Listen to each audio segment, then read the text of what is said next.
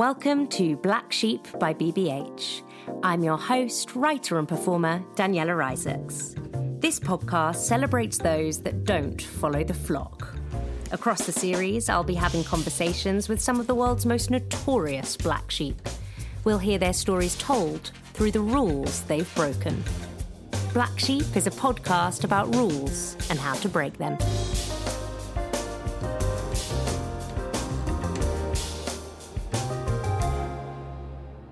Our black sheep this week is serial entrepreneur Dan Murray Serter. When I was researching Dan, these credentials popped up. Co-founder at Grabble and Mobula, an angel investor, the UK Young Entrepreneur of the Year 2015, founder of an international community of entrepreneurs called Founders, comprising of 350 founders between London, LA and San Francisco.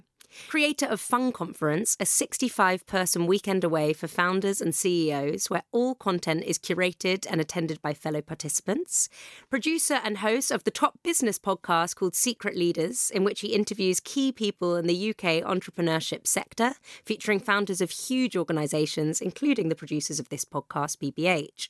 He writes a startup blog, he writes for Forbes, he writes for the Huffington Post, and now he is the CEO and founder of Heights, a supplement targeted for brain health, which has been backed by philosopher, I never know how to say his name, so will you say it for me? Alain de Botton. Yeah, because I always want to do it with an accent. The renowned Dr. Chatterjee. Yep. Thanks for that. And our previous guest, a name I know well, neuroscientist Dr. Tara Swart. He's even got the praise of Sir Stephen Fry, who's now a very happy consumer. Dan, you know the name of our podcast, Black Sheep. So yes. I guess straight away I want to ask you, do you think of yourself as a black sheep? I do in quite a lot of senses, but it's interesting because, you know, as an entrepreneur, you sort of start off feeling like you're a black sheep on the basis of a lot of your friends are doing the things, you know, you went to university and everyone went and pitched you that you're meant to do with your life. And when you just keep trying to find new things because you feel relentlessly creative and that just happens to be how you've applied it, it's quite easy to feel like very unusual. Yeah. But the difference is, I think that you probably felt more like a black sheep as an entrepreneur 30 years ago, pre-internet. Yeah. The internet's just made an amazing opportunity for people to do their own thing, and anyone doing their own thing, like the technical definition of an entrepreneur is someone who creates a business, basically. It's not very exciting. So, you know, if in that basis, you know, it's interesting, it's 8% of all jobs in the world are entrepreneurship. Wow. So this is crazy. Hundreds of millions of people have that job. So it's harder and harder to feel special, but I try. Dan, I want to know how you have become a black sheep in the startup world. So let's go straight into your 3 broken rules. Will you kick us off, please, by telling me the first rule that you have broken?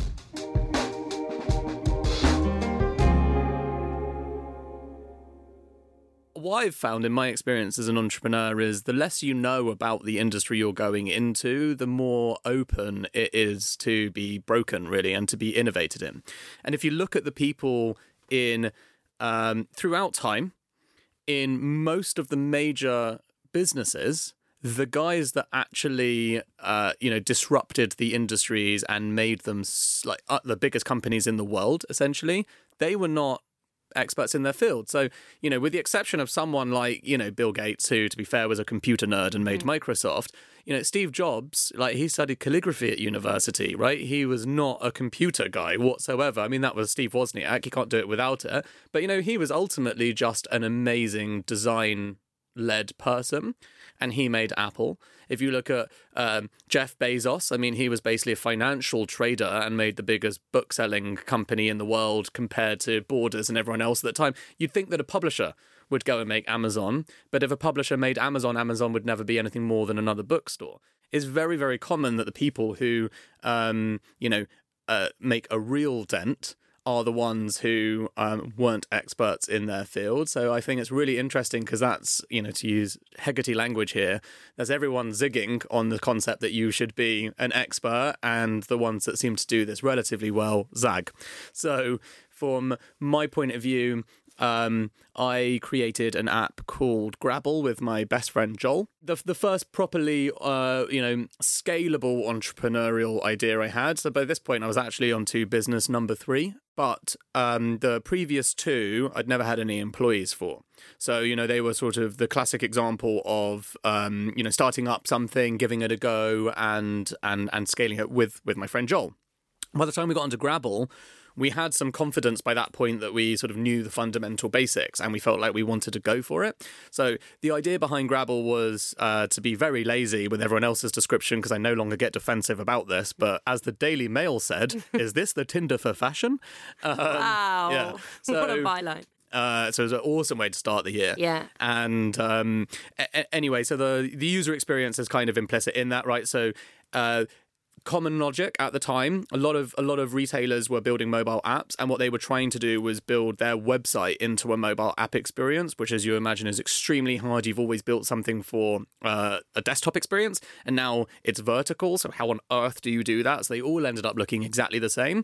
And our rule breaking actually on that was, this makes no sense. As in, why would we try and make a fashion app that try to fit in all these features and everything else in mobile? What makes way more sense is looking at what people already find really popular on mobile and try and fit a fashion experience around that. And so Tinder seemed like the really obvious one. So we literally basically created our own catalogue of products and put them into a swiping format, and it went completely viral. So not being an expert in fashion, yes. What led you to come up with the idea for Grabble? Social fashion was basically going, it was growing extremely quickly, and no one seemed to have cracked mobile. That in itself is exactly the reason why we've got as good a chance as anyone, because we're not being held up from a pre-existing experience of having a giant catalogue, all this like weight of like all the data and everything under, just like we'll forget all of it.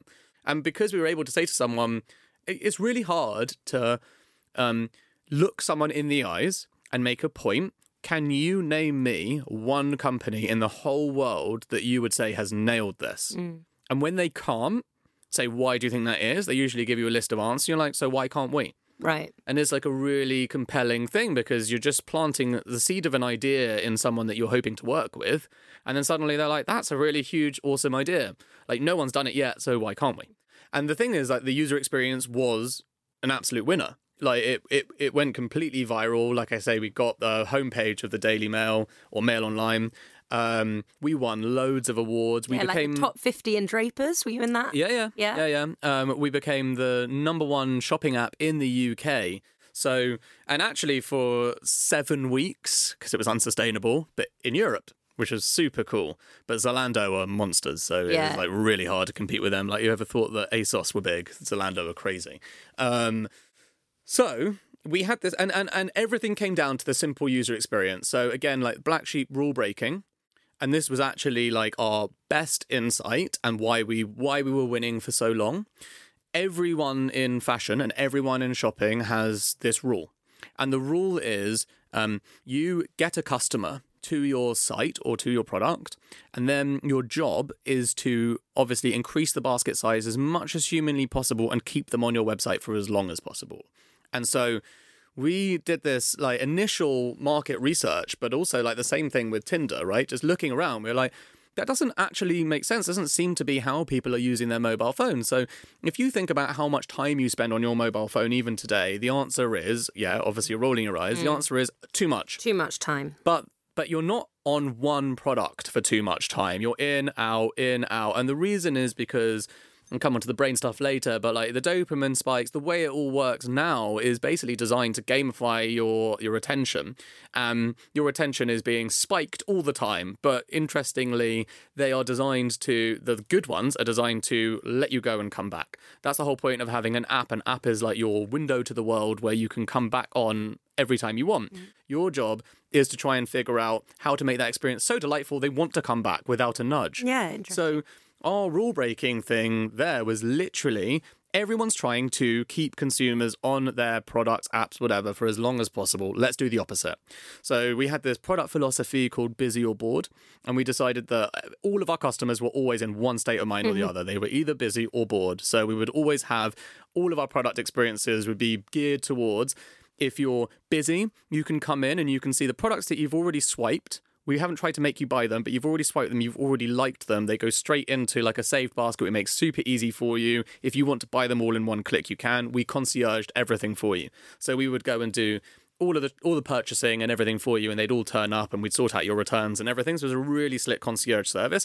And if you're bored, you can literally just go on the app and just swipe away, and we won't try and make you buy. You'll just have a pleasant experience. You'll be inspired. It's just content streams, and that's it. Mm-hmm. So literally, because we didn't try and keep people on our product, they kept coming back. And we were doing tens of millions of swipes every single day from our customers who were basically obsessed with the experience of being sort of allowed to browse guilt-free. Like, we never tried to drive them back. And because of that, and there's always new content coming in, they just enjoyed it. So that was a surprising winning philosophy that for a long time worked until we went broke. And just tell me how you went broke. So basically, all of this is a really lovely idea, and the reality is it's very expensive, unsurprisingly, to concierge everything for customers. So actually, we had factored in all of the different bits and pieces, so marketing costs, engagement costs, etc., etc. What we had not figured out at all or even considered, which I now so much wiser, niche knowledge, but how many different logistics partners there are and how many people claim, I'm not sure it's true, but how many people claim they don't get their packages. Now, once that happens and you've got millions of customers, you quickly go broke. Uh-huh. So what we should have done in retrospect was at about 100,000 customers, we should have totally taken stock of how difficult this was because you could already see it happening. So an unusual amount of people basically losing their packages. You're suddenly backtracking. When you're over 1 million customers, and these are tens of thousands of people every month claiming they haven't got anything, you're on the hook for all of it. Just to give you an idea on numbers, we were growing at 30,000 new users every single week. The company was only around for 3.5 years. And in that time, we overtook ASOS, Net-a-Porter, Zalando, to go to number 1 in the App Store. And, you know, if you really think about the speed at which, you know, as a really first-time proper founder, like understanding how to do these things, I was having to hire 5 new people a week, like so many interviews, so much customer insight, so much growth, and the revenue is growing super fast as well. So top-line numbers, you think you're doing really well. You're doing a few £1 million every single month, coming in on sales, loads of customer delight, people tweeting about you everywhere, you're winning awards, all just like one giant blur. And then this thing, you know that you should sort it out, but it doesn't ever feel like that day you're going to. And then basically, you know, this all literally happened at exactly the same time as Brexit. So the problem that we actually had was less so that it completely imploded, and actually more so that funding dried up immediately. In a boom market, you can raise money to solve these things because you have all the numbers, and the only thing you don't have is the cash to solve it, which is the Amazon story. It's loads of these guys, right? However, when people feel like funding's going to dry up, and not so much, when you explain that you've got a bad margin and these huge problems, people are like, that's a big risk. I don't want to invest. And that's basically what happened to us. So there's some market timing in there. But you know, the thrill of the ride. And actually, like, if we were experts in fashion, like, we would have spent so long on style consulting and, you know, sourcing, like, the right supply, you know, so the right designers for the platform and all this stuff. And because we weren't, we were like, no one cares. We're just going to make an algorithm, and that's going to figure out basically what people like. And then people will decide themselves by swiping. You wouldn't, you know, just don't come at it from a fashion point of view. So you ticked off fashion. Yes. What other industries, before we get to Heights, what other industries did you kind of tick off in your 20s? Okay. Well, I did do something with the group buying space. So, you know, like Groupon. Yeah. So pre-Grabble, which was, you know, actually not very rule-breaking. The only rule-breaking thing I can say I did there, which I love and I'm very proud of, that went viral very quickly as well. Far quicker than Grabble. So like that went viral instantly, basically. It went viral. We did a deal on our launch that was a free £5 takeaway for anyone that signed up from Hungry House. And we got paid £1.50 every time someone... Hungry House is back in the day, isn't it? Back in the day. And we got paid £1.50 every single time someone redeemed it. And it went viral on, like, you know, Martin Lewis and Hot Deals UK. So we were like cash rich super fast. There was 2 of us. It was day 1. We did like 100,000 of these in like a day. Wow. We were like, oh my God, we are literally going to be millionaires. This is unbelievable. Okay, so that's group deals, tick. Yeah, spoiler alert, didn't work. Fashion tick, created an app called Popcorn. Right. So Popcorn was basically a movies app. So it was an app to watch. We ripped off our user experience from Grabble. We built an app over a weekend, and it's very, very cool, actually, because it went completely viral again. So we got to 1 million downloads with no social media. So there isn't even a Twitter account for Popcorn. But what it did do was it got featured by Apple everywhere all the time. So we basically got to 1 million downloads on Popcorn. So that's like movies and trailers. That's all it was. And so we literally plugged into a free database of trailers, made a crude algorithm that said something like top 10 times enter actress name, right? So, just to give you an idea. So the reason I'm saying that one specifically is because my funnest fact about Popcorn, one is that it was the #1 app in Sweden. Yeah. And then the other one was it was so popular in Saudi Arabia, and the most popular collection of movies was Emma Watson films. Really? Which is mind-blowingly rule-breaking for Saudi Arabia, right? As in, she's literally the most famous feminist out there, and there you go. How Saudi funny. Arabia, yeah. Maybe they're all massive Harry Potter fans. Yeah, exactly. Yeah. Okay, Popcorn. Yeah, so that's cinema, film, cinema and movies. Yeah, that's my passion area for sure. Okay, massive failure, software business. Right. So really thought that was called Mobula. And I really thought that was going to be a good idea because we built all this technology, right, with apps and mobile, et cetera, et cetera. So this is everyone, when you do B2C, so a consumer business, everyone in there tells you, if you guys did B2C well, just you wait till you do B2B. It's so easy. And you're like, great. My ego loves hearing that. My God, I was useless at it. And we all were. So we tried to create a technology platform essentially for retail, building mobile apps, a little bit like Shopify. So, the idea is mobile apps cost a fortune to make well. And our whole thing was we're going to charge like nothing, right? But give you like customizable control. So the vision was very big. We totally underfunded it, is actually the truth of what happened. But from a really fundamental, key part, that was by far the time where the rule is the rule. Yeah. All right. Become an expert in your field. Like the business model is SaaS, so software as a service. I am not an expert in it. Neither is my business partner, and it showed.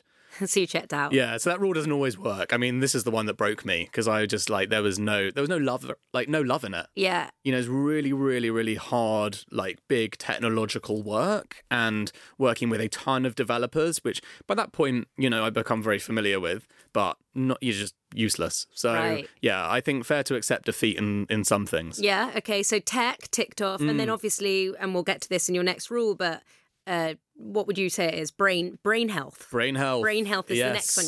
So if we look at all of these, yes, you're not an expert in any of them. When you go to an investor to seek funding, surely one of the first questions they ask you is, what is your knowledge in this field? Yeah, it is. Yeah. And I literally get defensive and go, "What's yours, mate?" No, I don't. So, it's a really, really good question. And the truth is, to go to an investor with a product or an idea or whatever, you need a unique insight. You need this secret that no one else has uncovered yet. And then you need a really clear plan about why and how you're going to approach it differently to other people. What you think your key way of winning is. Now, to be honest, in speaking in the BBH world as well, when the answer to those questions is brand, you are fucked. But in this case, that is literally the key part of it, and the reason. Sorry, in which case, or in all of the cases? No, in the case of Heights, right? So my new business, supplement. yeah. So in the case of that, the pitch really is all about brand and why that is unique and why you have unique opportunities to do something in that space. Actually, I really strongly feel this because we're not experts is why we'll win. Actually plays really well into this specific pitch and this specific audience, and it comes from personal experience. The definition of science is answering a question, And I actually think that the job of an entrepreneur is the exact opposite, which is like to constantly be asking questions. So I'm no scientist, like for sure. Like I'm far too creative to be a scientist, and like the process of getting to the truth I find, arduous and boring. I'd rather create new, and that's very entrepreneurial. So the truth of the matter is, can I go to investors and can I go to people and promise them that I don't know the answer? And that I don't actually believe that many people know the answer, but what I will do is ask the right questions. And by asking the right questions, I will go on a path of discovery to getting closer to the answer. So to be honest with you, it's the opposite of arrogance. It's admitting ignorance and admitting that you have no better idea.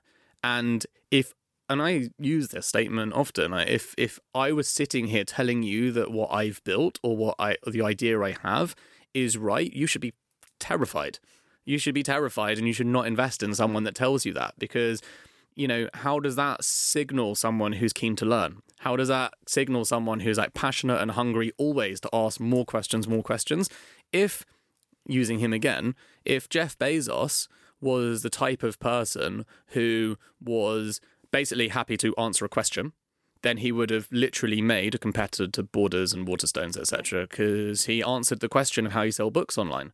But he's not the type, right? He's constantly curious. So once you've done books, you're interested in pets, and then you're interested in CDs, and then DVDs. And perhaps actually this is the perfect point to get onto the second rule that you have broken. So Dan, will you tell me what that is, please?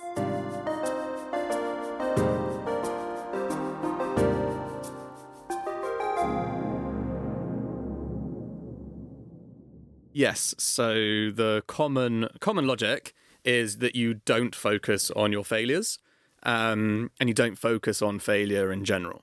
And, it all sounds to this point like I don't, but actually so far I've collected many failures. And I guess from my point of view, the ability to actually accept failure and accept that things haven't worked and accept why. And like I said to you earlier, there's different things. There's different ways of being a failure. Failure is all about framing as well. So there's financial failure, but there's also failure to achieve any kind of happiness or fulfillment from what you're doing. And like I said, I've shut down businesses for both reasons. I find the concept of failure in our society is so linked to finance. I don't actually see that as much of a failure as creating your own glass cage. And that is exactly what I had done with a software business, which, as an entrepreneur, the greatest gift you have is that you get to go out into the world and choose what you want to do. And, you could say that about really most creative endeavors, but there is a moment where suddenly you can turn around and realize that a bunch of people have sort of nudged you to this reality and to doing something that's not making you happy, and suddenly your world is like completely different to how you ever imagined your life would be. And that's really what happened with Mobula. What drew you to it then? Necessity. So again, coming back to financial failure or not, the story with Grabble is we never ran out of money. We never actually failed in any traditional term. We had money left over because we weren't able to make it work. But instead of actually failing and actually going through the financial ruin, we're like, we've got money left over. We should absolutely see what we can make of this. And the logical thing seemed to be a software platform because we had so much inbound interest. We had money left over from the software platform. And by that point, none of it had worked, but we hadn't spent all of the money. We'd actually promised what we would do with the money with Mobula, building the software platform. And because we weren't technologists and we didn't know what on earth we were doing, we'd completely missed the mark. Right. And so we were the best part of a year away from realizing it, except spending a lot of money. And so the reality of that was, framing failure. See people who are miserable at what we're doing. We could carry on like everyone else would, and just spend this money like the good boys that we have been told to be by our investors to get to this end product, to get to revenue, to build, value for our investors. But it's going to take about a year from this point. We've already spent a lot of money. It feels really irresponsible and we feel totally incompetent. So in every kind of psychological way, we feel like we failed. The problem literally with fundraising and entrepreneurship is, again, unless you've run out of money, no one accepts that you failed. There is literally only one definition of failure in business. We would like to reframe the conversation about what failure is and stick a mirror up. And did you say this to your investors? I don't think I was quite so eloquent. This has taken some reflection. The reality is we gave them options, which were you should replace us and then spend the money and we'll just bugger off and do our own thing. Or we can give the money back. Because that's the other option, right? It's other people's investment money and this is the money left in the bank so we can give it back. They actually turned around to us and said, we'd actually rather you did option 3, which is go away for 3 months and come up with a completely new idea. But it has to be consumer. And we're like, yeah, there's no worries about us doing the same thing again, don't worry. And they're like, look, if you come back in 3 months and we don't like the idea or what you've suggested you're going to do, then we'll take one of the other options. But it makes sense. Like, don't spend any money, but go away and create for 3 months. How incredibly supportive. Very. So I don't know anything about investors really from a business point of view. It's rare. So my assumption is going to those investors who you clearly hold so high and saying to them, I can't do this anymore. And it's not even financially, it's just psychologically. That must have been really hard. Yeah, it's also, most importantly, it's unbelievably embarrassing. And then to take you through an even more horrific mental health fact, going to your team. Because don't forget, when you're an entrepreneur, you are building a family. And this is like the psychological problem. Like people always tell you, there's an analogy in sports, which is you're building a team, not a family. Be careful not to build a family. And the reason is because you can't fire your sister. Yeah. But when you're building a team, and this is why like the best sports coaches always have the psychological framework of distance between the two. Because you've always got to tweak and optimize. And technically so does a business owner. But the problem is like the difference in reality of those two things, it's impossible to not feel like a family. You've all grown something together, you're doing something together, you're hanging out all your social time. It's impossible. So to have to go and let go of like your whole family in one fell swoop is, horrific as well. And really that's the stuff that makes you feel sick for, weeks to come. How did you deal with that? So to be honest, the practical side was, and this is where I guess the only thing I haven't mentioned that I do is the founders community. So I started that community. And the one thing I can tell you as an entrepreneur is, and this is great for any people who are employed, listen up, because this is the thing I wish I knew when I was an employee. Like, you are 10 times more valuable than you think you are.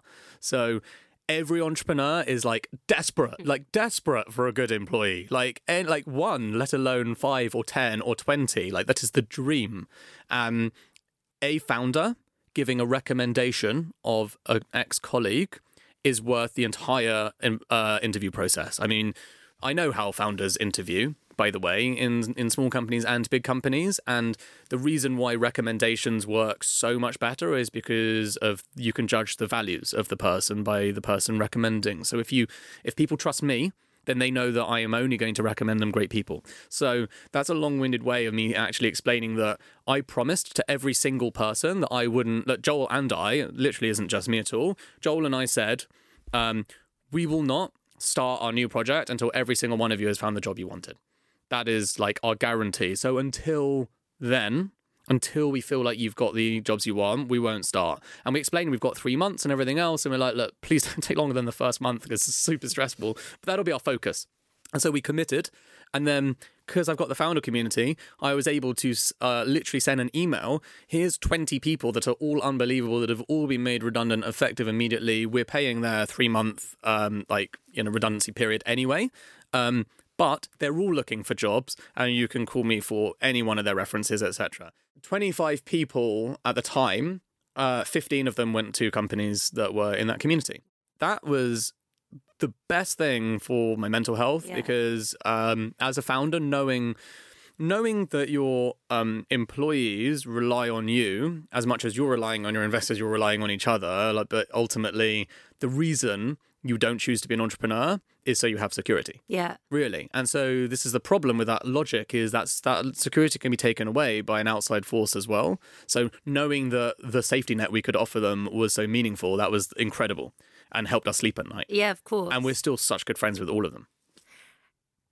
Just thinking about you being the founder of Founders. Yes, it's meta. Being surrounded by some incredibly successful founders. Can we just explore a bit more that sense of what it felt like to be an inverted commas failure amongst your peers? Yeah, actually, unbelievable. So I emailed, there's 2 emails I sent to the community. And by the way, so lots of founders fail. The community is unbelievable in those moments, like you would imagine. But so I wouldn't imagine that. So our key value is be vulnerable. Right. So and this is the only reason, this is why you can't, this is literally the reason why the community's free.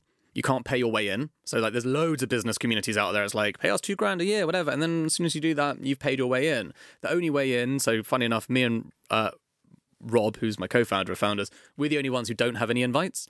So we're purposely removed from the process. So the only way you can guarantee not getting in is by emailing us or asking us for an invite. So we don't have any power there. Damn. There's a process. And you can only come in by being recommended by an existing member. And the existing members are all told like the rules, and you see it anyway. So you have to be in the community for 3 months before you can even recommend anyone. And everyone is vulnerable. Everyone is basically, we say like, this is not your PR exercise. You don't come to a founders event and talk about how great it is. You talk about how hard it is. I get that. Sorry to interrupt. Yeah. I get that. But I'm also like, it's very easy to say all those things. Yes.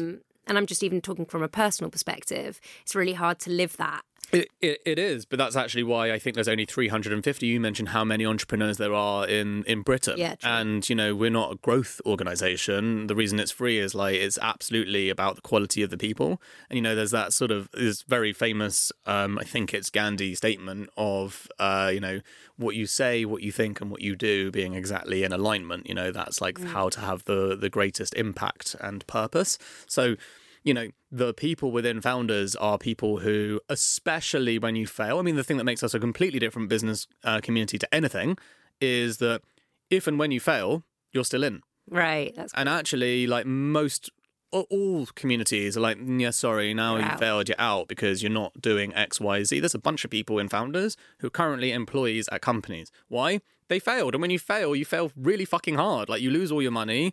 Many of us have put our houses on mortgage, sold everything we've got. Like you do crazy things to keep your business going. And when you hit financial ruin from being a founder, it isn't like, I lost my job.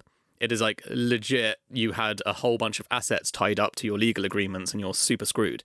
At that point, it is so important that you've got a community around you because your sense of self-worth, like your identity is so wrapped up in that thing.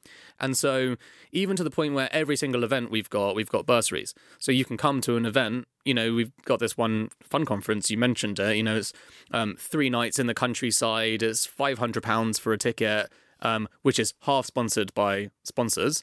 But you can come for free. If your business has failed, you need community. You need people. And so it isn't about like, can we sell tickets? It's like, who are the people that need to be there around that person at that time to lift them up?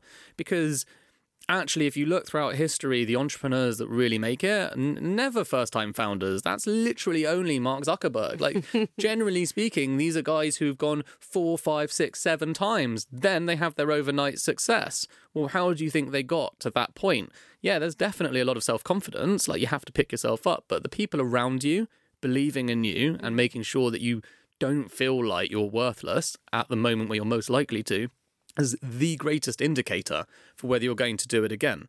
There is actually, a counterintuitive thought with, and certainly I've had investors say this to me, that, the fact that I failed before makes me twice as investable because they assume everyone's going to fail. So if you assume everyone's going to fail as a common principle, then it really is healthy for an investor to know it's not on their dime. During this journey of failure, how did it then lead you to your next venture? Okay, so the fact is, during this process, I got insomnia.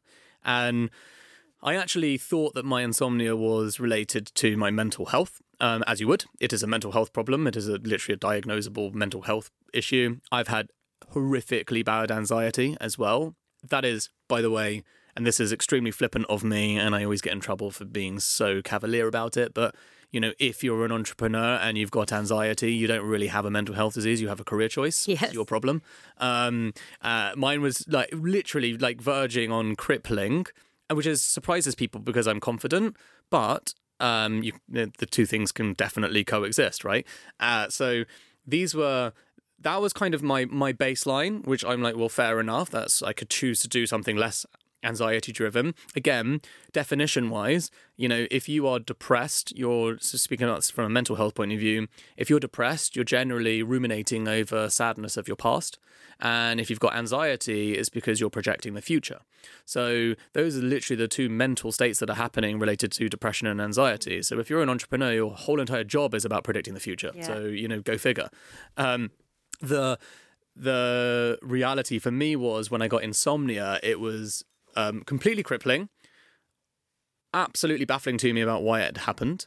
And, my personal life was in a really good place. So I was getting married in the summer. My mum had just recovered from cancer. Things were actually going well at the time. I know I've mentioned a lot of different things in my life so far, but that was a period when things were going up and to the right. So it was very, very, very confusing to me why this happened. And so I did the normal things you would do as a common sense person. I learned how to meditate. I stopped drinking coffee.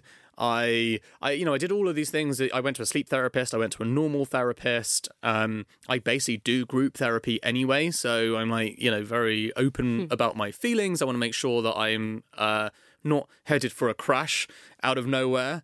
But that's basically what happened with the insomnia. So I was like, Jesus Christ, I could do all these things. I don't understand. So I was really trying to cure it.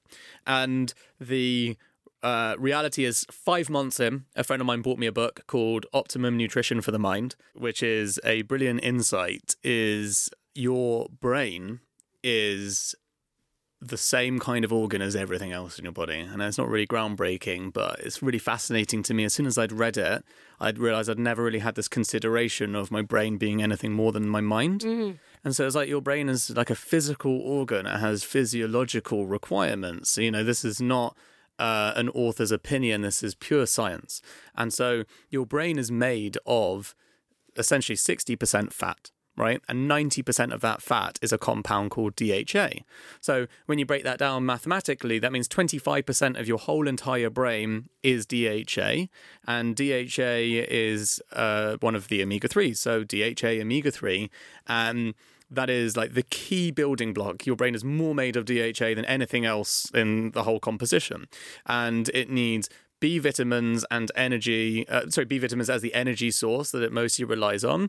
And, it mentioned things like blueberries and antioxidants, which, clean out your lymphatic system when you're sleeping. And I was like, this is all very sensible. Yeah. I was expecting to be really put off by everything, but actually it sort of explain, if you've got a mental health disease and then listed a bunch, it's very possible you have a nutritional imbalance.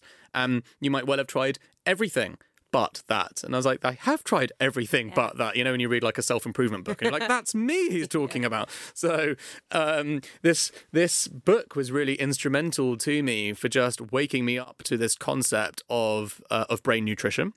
And so immediately I took the supplements that were recommended in the book, which were DHA, omega-3, B vitamin complex, and blueberry extract. I'd had insomnia for 5 months. So to give you symptom-wise, I was going to sleep at midnight and then waking up at 2 a.m. Every single night. Not falling back to sleep. No, not at all. I'm completely wide awake. And so after 5 months, it's really debilitating, right? So... And also, most importantly, it becomes your new reality. Yeah. So, 3 months in, you're like, you still think you can solve it. 5 months in, you're like, this is actually who I am now. I'm the guy that doesn't sleep more than 2 hours a night. And for the first three months, you're like, I'll be productive with my extra time, miracle morning and all that stuff. And actually, after a while, you're like, no, I'm just tired. And was this while you were doing the tech? Yeah. Yeah. It was. So I was extremely impressed, to say the least, that within 2 weeks I was sleeping till 5 a.m. And then within 4 weeks I was sleeping till 7 a.m. And ultimately, I've had pretty much a good night's sleep. I wear a sleep tracker as a ring, and, I'm really into tracking. I know a lot about insomnia. I host panels on sleep and, all this stuff because I'm not an expert, but I've lived the experience. Yeah. And the interesting thing about most experts is they've never lived the experience. And I think that's a very fascinating thing. When I host these panels and the scientists on there, they all know the science, but they've never had the human experience of the problem. Actually, I can say, as someone who suffered massively from anxiety and insomnia, I cured both of those things with my nutrition. That's coming from a place of literally not being the type of person who would believe that. So I am the type of person who traditionally would say, the greatest predictor of my success is my mindset, and therefore my mind, and my mind is what's in control, and therefore my mind is probably the reason why I've got insomnia. I just haven't determined the root cause yet, and I'm on a constant journey to discovering it, and when I discover it, that thing will turn. And actually, if I reframe the whole conversation, it's far more logical to say that the choices I was making about what I was putting into my body or not were creating this problem. What I literally not in the slightest bit even considered was a year before that, I'd gone completely plant-based. The typical experience as any vegan, vegetarian, flexitarian, etc. would actually explain to you, there's three ways people make that choice. One is animal cruelty, 2 is nutrition, and 3 is environment. Now, if you were to say go vegan because of animal cruelty, then you won't necessarily know about your nutrition. If you are to go vegan because of the environment, which was my reason, I'd watched one too many documentaries, then again, you don't really learn about it from the nutrition point of view. I knew about supplementing B12 because people tell you that if you're vegan all the time, but I did not know about all the other bits and pieces as well. For example, it should be common knowledge and it should be well-respected information given to people properly that DHA omega-3 is such an important building block. And the reason why is because DHA is found in 3 places, really. Marine life, algae, and basically flaxseed. But you need like a kilo of flaxseed. I don't know many people that go around eating a ton of algae every day. And so the reason most normal people eating normal general diets don't have DHA deficiencies or problems is they eat fish in their diet like a couple of times a week, whatever. Now, the reality, as I learned, is when you're not getting those things, your brain is not getting the nutrients it needs. And it's very common that it will turn a switch, basically, and something will suffer. That's what happened in my case. None of these experts were actually able to diagnose me. One of the reasons is because it never even crossed my mind to go to a nutritionist or a dietitian until someone told me to. Right? It just doesn't factor. And so just going back to your broken rule of don't talk about failure. Yes. This was during your 3 months, right? So when did the personal and the professional collide, which then led you on to Heights? So this was actually just before then, like solving it. And so, the journey into Heights actually comes from this, once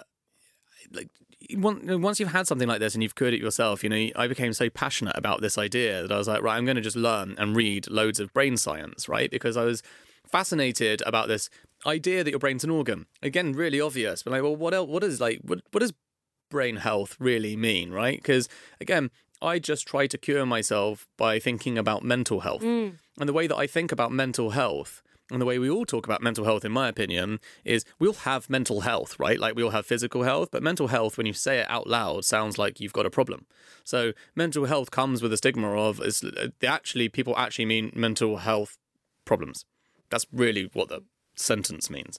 I'd gone through the same experience. I'd had a mental health problem. I'd looked for a solution. And I was like, nowhere in my consciousness, as someone who goes to the gym regularly and meditates and all this kind of stuff, nowhere in this consciousness really had I thought about what good brain health looks like. When I ask people, when's the last time you did something good for your brain? People, or for your brain's health, people do always, say if they do, they're like, I meditated. I'm like, but that's your mind. Like, when's the last time you did something for your brain, the organ? And actually, there's really only 2 answers to that properly. There are a few more to be fair, but there's hydrating. So there's drinking water regularly. There's nutrition. So that is either having a really conscious, sensible diet. The way that we all think about our diets at the moment is aesthetically, generally speaking, right? As in, I want to lose weight, I want to put on weight, I want to look a certain way, or I want to just be normal. So my diet dictates those logic. Like that simple set of rules that we create for ourselves are how people think about nutrition. What I think about those rules is actually they're completely backwards.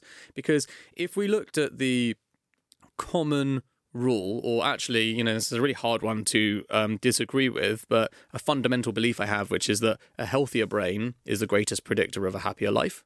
So if you were to reframe all of your decisions and put your brain first, so in all of the meals you ate, the time you spent, the company you kept, and you actually thought about, like, how is this impacting my brain?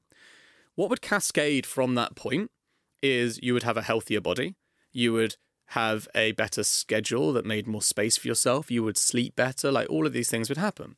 And same thing around the nutrition. I cannot understate the difference, and this isn't about people taking Heights. This is literally what's in Heights is in, other products too. So you can choose to take them elsewhere, and you can also choose to have a better diet. Like, this is not, I'm not selling a miracle cure by any means. I'm selling convenience. We put them together in quality form in one product. That's the sell. However, I cannot undersell the impact of actually prioritizing your brain's health from a nutrition and hydration point of view. Suddenly, you realize you don't need 5 coffees to be awake every single day. You realize you can go to sleep. You realize you generally just got a much higher baseline of sustained energy. And all of that is really well documented throughout science. And that's what's so interesting. This is not new to science at all. It just doesn't see the light of day. The same thing comes back to rule number 1, which is we're not experts in the field, but I'd suffered from a personal experience I could understand, very curable. Not only that, but very scientifically proven to be curable. And then when it comes to building a product in this space, the thing that I personally really like about my product is literally telling people that they don't have to buy Heights. As in, the best thing about what our product is, which is a smart supplement designed for your brain's health, the best thing about it is you could buy all of those ingredients from other companies. You can, like I say, you can go onto our website and we've got recipes. We've got a newsletter. We do recipes every single week. You can cook it yourself. There is no such thing as a miracle cure pill. It is just convenience. And the preference for everyone is that you would choose to live a brain-first life by putting your brain first and having a nutritional and hydrational relationship where you actually consciously think about your brain. It's a bit meta, but it is so much more meaningful than just thinking about your mental health. Can we go into the final rule? Because yes, you're going to run out of time.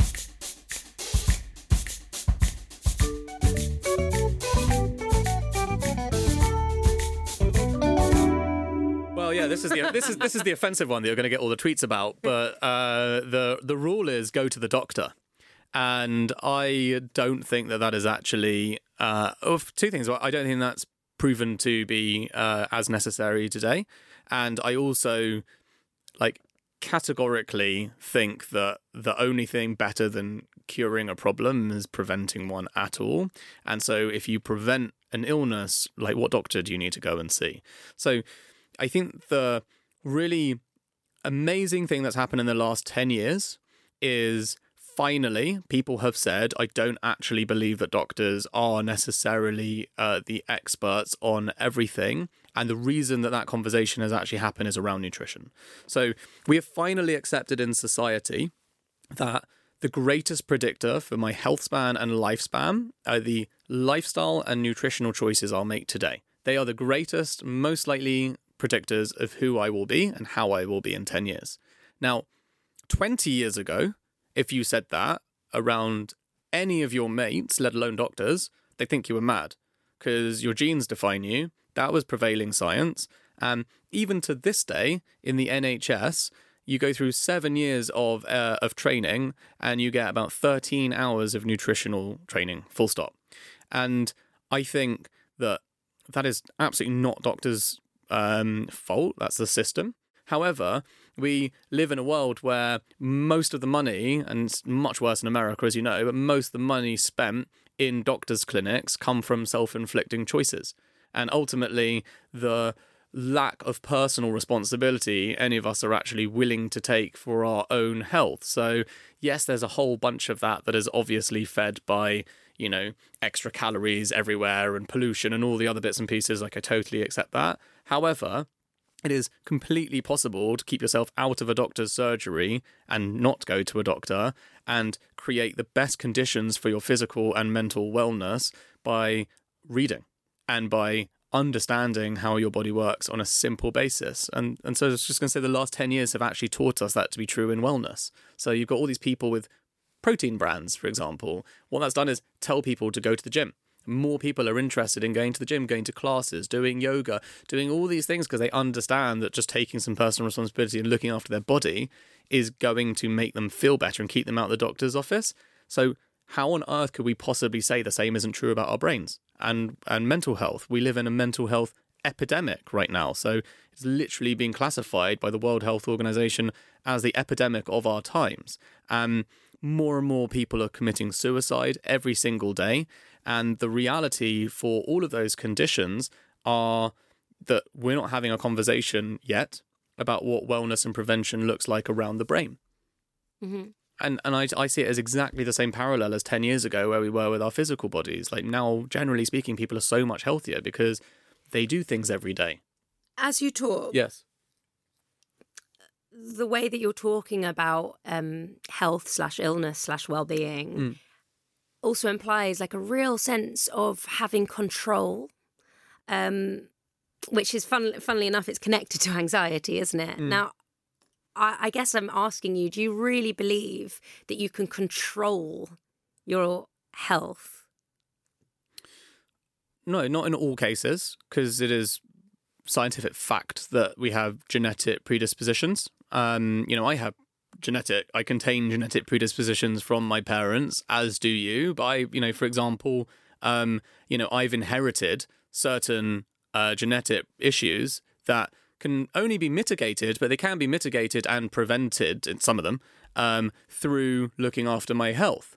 When my dad was younger, that knowledge wasn't around. There are definitely some genetic diseases you can't avoid. And also there's randomness, right? Like cancer. Obviously, like we all know, I'm not suggesting there is a wellness cure yet to cancer, but we might well discover that there is. So no, I don't think, for starters, there is no absolute in any of this stuff, right? There is also no absolute in science. It's a great question, but what I do think is that the prevailing common belief system was the other way around. Was that 99% genes and 1% lifestyle and nutrition. And thank God, I believe that that's actually switched. And I think that most doctors know that that's switched, And again, if you said lifestyle medicine 10 years ago, you would basically be considered as good a witch as possible, right? It's just not appropriate language to use when you're using the medicine space. But there's so much stuff that we can actually take responsibility for. And, mental health is not and this is, I guess, my overarching point. Mental health is not a single-sided argument. And where I actually sit on the debate is that if I walked into any room, full stop, I could say with 100% certainty that when I talked about mental health and other people talked to me about having mental health problems, and I asked them what they think the things are that they can do to prevent it, I can say for sure that people would tell me therapy, antidepressants, social connection, like all of the meditating. These are all the words that people would use. I don't think anyone would use nutrition. And as not an expert, you've done a really cool job of getting a load of people together who perhaps would be perceived as being experts. Yes, they are. So the thing is, people want, and they should, people want comfort. When I say comfort, people want to know, especially if they're putting something in their body, like our product is vegan, all natural, organic, the most bioavailable sources, all this stuff, right? But ultimately, who am I to tell you that? I'm a biased founder. They're going to go on a website and anyone with any degree of skepticism is going to go, all right, nice looking site, nice looking product, good marketing copy, still could be a charlatan for all I know. And good, I'm really glad that consumers are actually skeptical enough. So my job is to take away the fear, the rational fear and skepticism that would come from anyone figuring this out. No, absolutely. I guess I don't blame people for being cynical. No, me neither. It's in the newspaper every day. But I'm going to read you a bit of a cynical... Well, this isn't even cynical. This is the Global Council on Brain Health. Yeah. They released a statement last year saying there is no convincing evidence to recommend dietary supplements for brain health in healthy older adults. Yeah. So, of course, I'm sure, being the kind of business person that you are well aware of these type of comments. Yes. What's your response to them? I think the more damaging one is, to be totally honest, there was an article in The Guardian like a year ago. And I got sent it by all my friends, right? Because you would. And the headline was, "Save your money, supplements don't work." And then the reality is, in the article itself, it basically said most supplements don't work, but it's all about bioavailability and form. And so these are the ones that do. Right. And so, but no one read the article. Everyone just read the title. So it's really like there's nothing in it. The thing with scientifically proven, if anyone can explain to me how you can scientifically prove prevention, that is the big, I mean, this is literally the biggest question in prevention. And this is why pharmaceutical companies don't go into it, right? There's literally, as someone who basically just recovered from the flu and a virus, like I was given a whole bunch of things which, well, ironically in my case, they didn't actually cure it. But usually you get a flu and someone gives you Nurofen or Lemsip or whatever, and you feel like, you know, you cure it and so like they work. But how can you prove that anything that you've done to prevent has worked? You never got the thing in the first place. It's an unbelievably complicated paradox. The best example I have to that is there's a scientific study set up by a guy called Professor David Smith. So he is the head of pharmacology at Oxford University. And Oxford University is one of the top 5 universities in the world for brain prevention diseases. So I'm not obviously just saying that Oxford's a good uni, but for that specific thing. And so as the head of pharmacology, which is the department that studies it, it is fair to say he's one of the world's experts in this area. And he did a 20-year double-blind control placebo test with using B vitamins. So just B vitamins in thousands of patients. Not much improvement in their brain scans. So this is patients that were showing early signs of dementia and Alzheimer's. Just DHA omega-3s, tiny bit of improvement, not much. The two together created, and this is what's so unbelievably like mind-blowing, not only reversing the basically this is all done with brain scans, so you can see in the canopy area, like the outside of the brain, essentially like a shadow approaching it, right? So this was not, so when you had DHA omega-3 and B vitamins together, it was not only stopping it from developing, but starting to prevent it and shrinking the damage that was actually done. Wow. Now, his theory for why that happens is because from the age of 25 plus, we all start having this. The most neurons we'll ever have in our brain start shrinking. But don't panic, because it really doesn't start happening quickly until like you're plus 70. Although it's worth saying the earliest case of dementia actually was someone in their early 30s. But anyway, what actually happens during dementia and Alzheimer's is your brain functions stop going slowly, and the way that you actually die from dementia and Alzheimer's is you forget how to breathe. That is actually what the terminal cause is. So it's actually very, very slow. It happens very slowly. My grandma had it. I've lived with it in my family, for years. And actually, what he proved is that something that comes from nature, which is omega-3s and B vitamins, not only stop it from growing, but prevent it. And his theory was that they are the building blocks of the brain.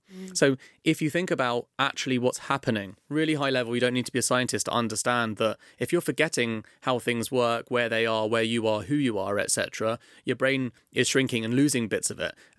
If B vitamins and omega-3s are the building blocks of your brain, it's very fair to say that the concept of preventing the shrinkage is just as good a concept as anything to say that if it's not shrinking, then you're not losing those areas. And that is the crux of his argument. And just to tell you, he is unable to get funding for this. And the reason, so we've spent so far $200 billion in the pharmaceutical industry for Alzheimer's and dementia drugs, which, by the way, are the types of things, sadly, that do get talked about in scientific research. And so far, there are 0 cases of success globally in the whole entire world. B vitamins and in this case, it was DHA predominantly, but omega-3s, let's say, they come from nature. So the problem with that, you cannot patent it. Yeah. So you cannot make money from it. So you cannot be a pharmaceutical company and make any money from that information coming out, which means as a university, you can't get funding for it because who's going to fund it? Mother Nature? So this is crazy, but this is true. Yeah. And that is science. And that is the kind of stuff that sadly doesn't get written about in scientific papers because what are you really going to write about? Dan, I'm really pleased that you were able to answer that because I was scared to read you that quote. But of course, you've done your research. Yeah, and I think it's really important to challenge people as well. Like, you don't want someone coming in and just telling a PR version of a story, and each their own. Yeah, absolutely. Dan, I could talk to you for hours about everything really, but also particularly heights. However, we will be chucked out of here soon. So, fair play. Can you please tell me the one rule that you will never break?